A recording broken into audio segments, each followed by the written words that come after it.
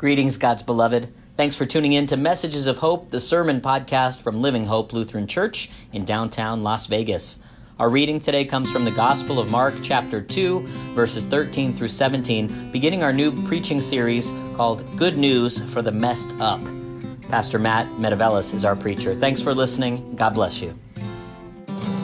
Jesus went out again beside the sea. The whole crowd gathered around him, and he taught them. As he was walking along, he saw Levi, the son of Alphaeus, sitting at the tax booth, and he said to him, "Follow me." And he got up and followed him. And as he sat at dinner in Levi's house, many tax collectors and sinners were also sitting with Jesus and his disciples, for there were many who followed him. When the scribes of the Pharisees saw that he was eating with sinners and tax collectors, they said to his disciples, "Why does he eat with tax collectors and sinners?" When Jesus heard this, he said to them, "Those who are well have no need of a physician, but those who are sick. I have come to call not the righteous, but sinners." The Gospel of the Lord. Praise be to you, Christ. All right, you may be seated. Grace and peace to you from God our Father and from his Son, our Lord and Savior, Jesus Christ. And because of today, the Holy Spirit too. Amen. So, I don't watch cable too much anymore. I'm on streaming.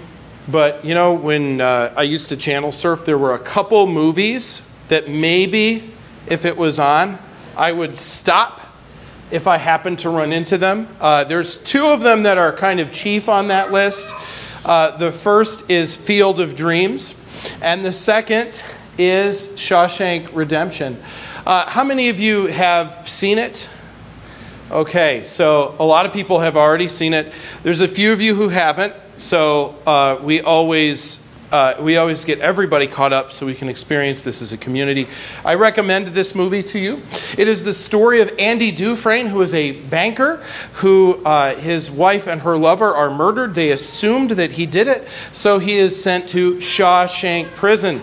It's there he encounters Red, played by Morgan Freeman, who is really kind of the narrator throughout the movie. And Red's reputation in prison is Red is the person who finds things. Now, I've never been to prison, but I assume that such a person is very valuable. So Red is the person who finds things, and there's a scene in the movie where Andy and Red are getting to know each other and they're playing checkers.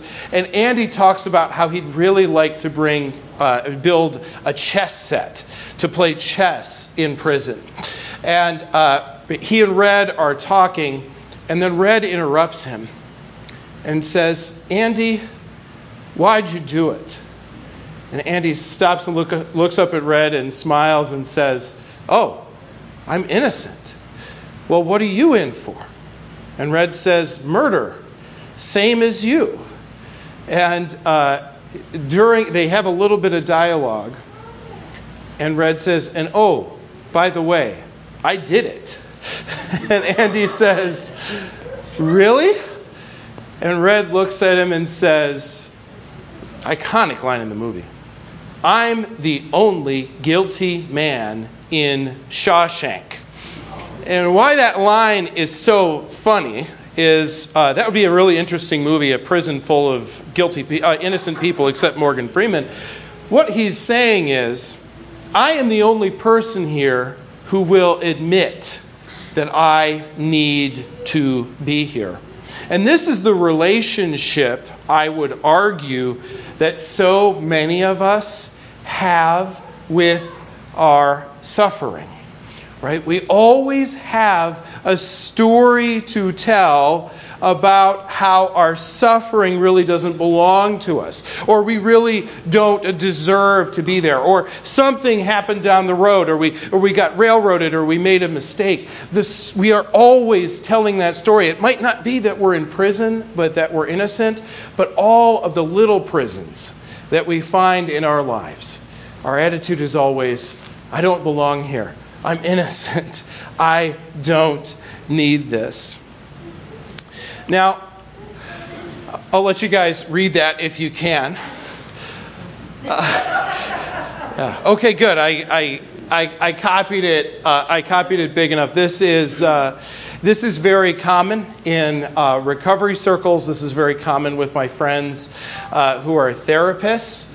The first thing that they will tell you is, I can only help you if you accept that you need help. Often when I'm doing grief counseling, so much of my work is to get people over the anger that they might have, sometimes justified, at the healthcare system or at their doctors or at maybe a family member that interfered when their loved one was sick, or sometimes, this is worst of all, they have anger at themselves. My job is to untangle all that and to get them to finally say, I'm grieving. And I've run support groups where I look at a person and I go, man, you're like Morgan Freeman. You're the only person grieving in this group, right? So many times, instead of our suffering, we have to tell a story. We have to tell a story about somehow, no matter what bad things are happening to us, we have to tell some kind of story about victory, right? We all have to have that picture on our social media, no matter how bad things are, of like sometimes doing the warrior pose up here instead of, I don't think you have room for warrior pose up there. But we always have to tell a story about how we overcome. I love watching reality TV shows, because always there's a contestant on there, and it feels like the Olympics sometimes, to see what kind of suffering that they are going to announce that they went through. And then they're going to talk about being on the show as part of their story to overcome it. Which is why I talked about Nightbird last year from America's Got Talent, where she talked about her cancer. She said it was terminal, and Simon Cowell looked at her and said, well, it's curable, right? And she smiled and looked at him and said, no. The only person with cancer on television, the only dying person with cancer.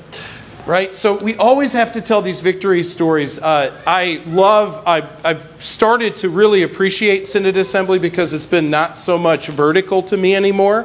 It's become horizontal, where I get a chance to see people, most of them other pastors in Nevada who I only get to see going down to Arizona. And I love having a chat with them because usually, with just one exception this time, every time I get to talk to my colleagues, they go, I'm doing great. We've got this going on at our church, or I'm taking this vacation. Everyone talks about how great they're doing. Do you find this too, Pastor Jason? Yeah. We're all trading victory stories. Until you get to the bar. Yeah, which I didn't go this year.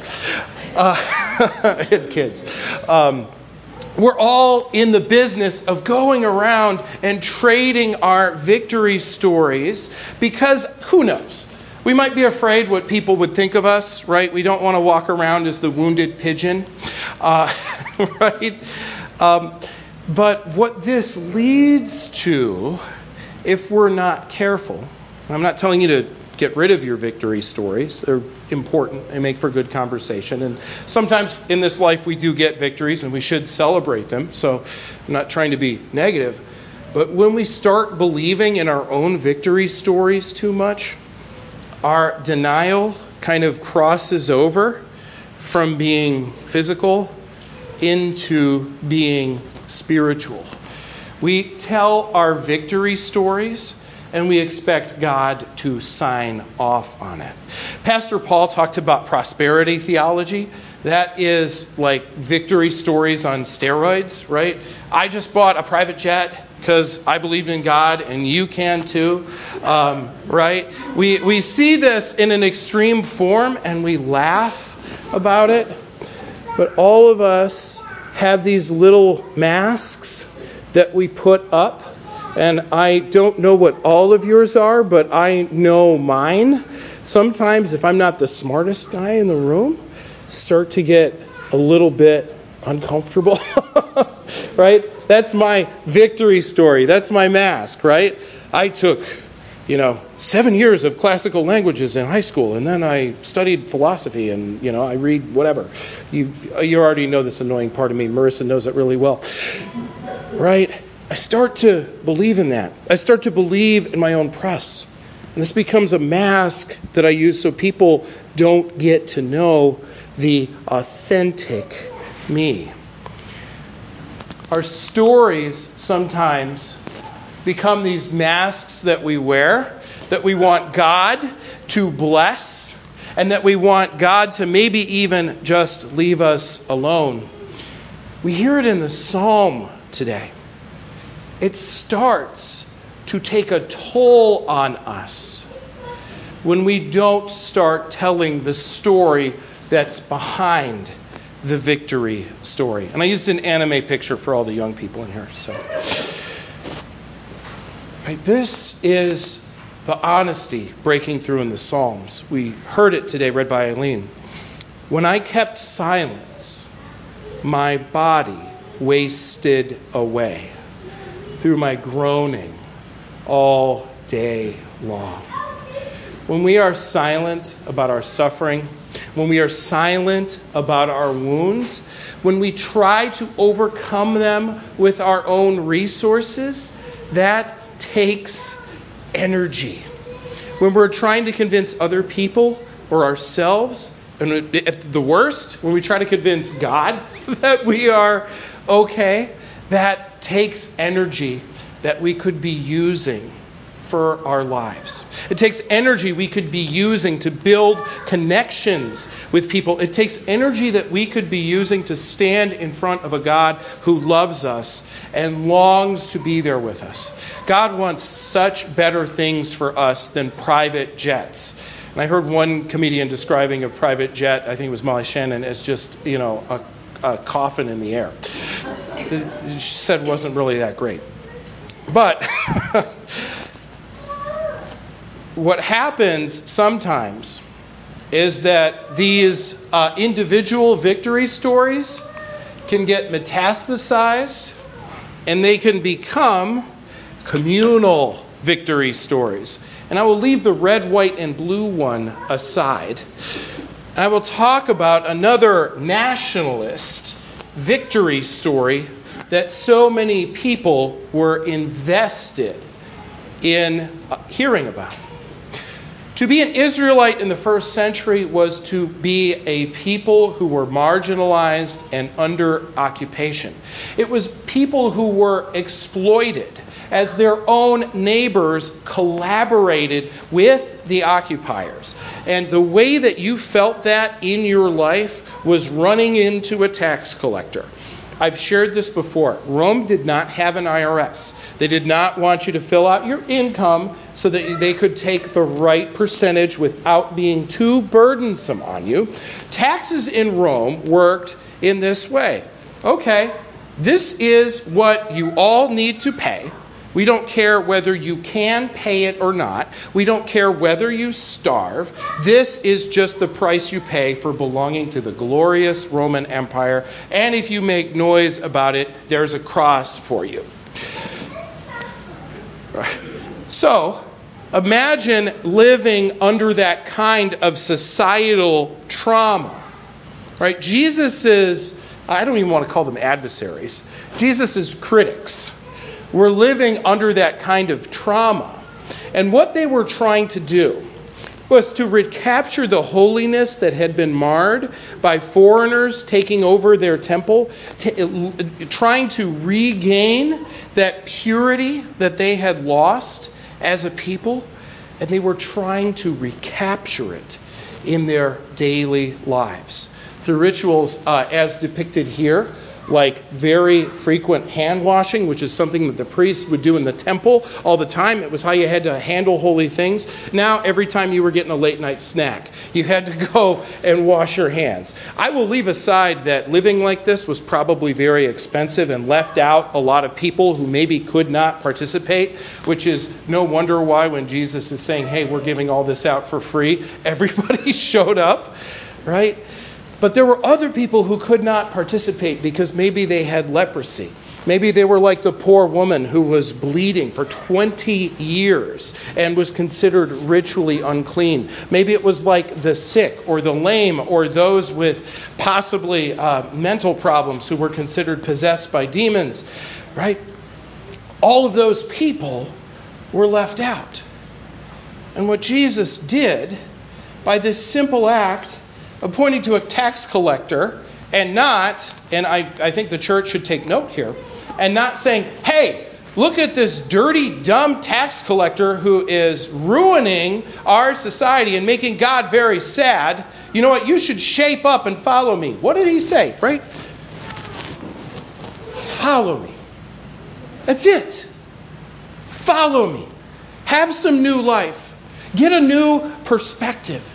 Change the way that you are existing with your neighbors. Open your house up. Open your table up. I'm going to sit there with you. Right? And these people sometimes are so invested in their victory story. They are so invested in their mask that's saying, hey, we haven't been conquered. We're going to get this back one hand wash at a time. They are so invested in this that they can't see what Jesus is doing. That one meal with a tax collector started that revolution that overthrew the empire. That's how it comes about. You cannot defeat force with force. You can only defeat it with community and love. And that's what we are called to do as a church. But my rant over, I want to talk about what this means in your individual lives. When we wear a mask, whether it's a mask that's been given to you by society to participate in, or one that you are wearing to participate in society, when you wear a mask, you might think that you are keeping Jesus out, but actually, you are just keeping yourself in. This is the way grace works, folks. You cannot keep Jesus away from you. You can only keep yourself away from Jesus. And guess what? He is very patient. You ever see the cartoons, where the old school cartoons where the Bugs Bunny will like run through a wall and leave a shape? That is what Jesus is doing in our lives, right? When he says those who are well don't have any need of a doctor, he literally says, but those who are doing badly do, right? It's it doesn't mean quite sick. It's a broader expression. Literally, we might say, those who are healthy don't need a doctor, but those who are in a bad way. And Jesus is saying it's not the people who are wearing the mask of purity, of holiness, that I'm interested in. I'm interested in the person, sometimes the same one, who is in a bad way under the mask. I'm interested in the person who is addicted, whose hand is still on that bottle, whether it's booze or pills. I'm interested in the person who is depressed. And I'm especially interested in the person who is functionally depressed, who is able to keep a mask and participate in society and even be successful, but yet have this black void or this dark void in the pit of their souls, who are just wasting away and not telling anybody about it. I am interested in the people who are grieving. I am interested in the people who have their humanity taken away from them by unjust regimes and other people's masks that need to make other people less of a person. I am interested in those people who are walking around feeling like failures. I am interested in those people who have doors slammed in their face. I am interested in those people roasting in 110-degree heat on D Street under the bridge. I am interested in people who have broken relationships that are just trying to carry on like life is okay, and praying for that time where there'll be some understanding and some community again. Wherever that mask is up, Jesus looks at it as a brick wall and he says, I'm going to mount on this cross and I'm going to blast through it and I'm going to run there as quick as I can. Real picture of Jesus running the New York City Marathon. Right? And this is who Jesus is. Right? I think sometimes at church we do a disservice. I love our sanctuary, by the way. I love that it's simple and yet it's elegant and yet it's beautiful. But this is what we're always teaching you. That God is up here and Pastor Jason and I, or whoever might be guest here, right? We wear fancy special robes And we say, okay, this is God. But what's most important is what happens. That God leaves here and comes right up here for you to come and touch and taste. Right? This is who God is. God is the one who runs to us. And this is what it means to have God as Trinity. That God runs to us as a Father to create things for us to enjoy, to participate in, right? All of those things that our neighbors are doing because it thinks it brings them closer to God, that's fine, right? God gave us mountains and hiking trails and beaches, all these things for us to enjoy, but sometimes that's not good enough for us, and sometimes we make mistakes, and by the way, sometimes we wreck that stuff. So God has to send us a Savior in the name of Jesus, but sometimes that's not good enough because we go, oh, how can a person, right? We start to doubt it. We think that's not good. So then God goes a third time, I'm going to send you the Holy Spirit, and I'm going to come at you like a ninja. I'm going to come at you through your relationships with other people. I'm going to come at you through words that you might hear. I might even come at you through music. I might come at you through a good movie like Shawshank Redemption. Right? Sometimes God does that. And when we say God is Trinity, what we are confessing is that God is always coming to us in different ways, in different forms, and that when God comes to us, God is fully there. There's not like a group of God up in heaven, and one part is Father, one part's the Son, one part's the Spirit. That when God comes to us, God is fully there. It's a mystery. We can't understand it. Smart people write a lot about it, but that's all that we're saying, is that we have a God that keeps coming, and a God who is fully there. And we don't know how it happens, but we are just so glad that it happens. We are so glad that we have Jesus running towards us. One person, speaking of prison, who had Jesus running toward him is this great actor named Danny Trejo. His IMDb beats probably about anyone's in Hollywood. He's one of the most beloved figures in Hollywood. Every time I hear him interviewed, this is probably the real him.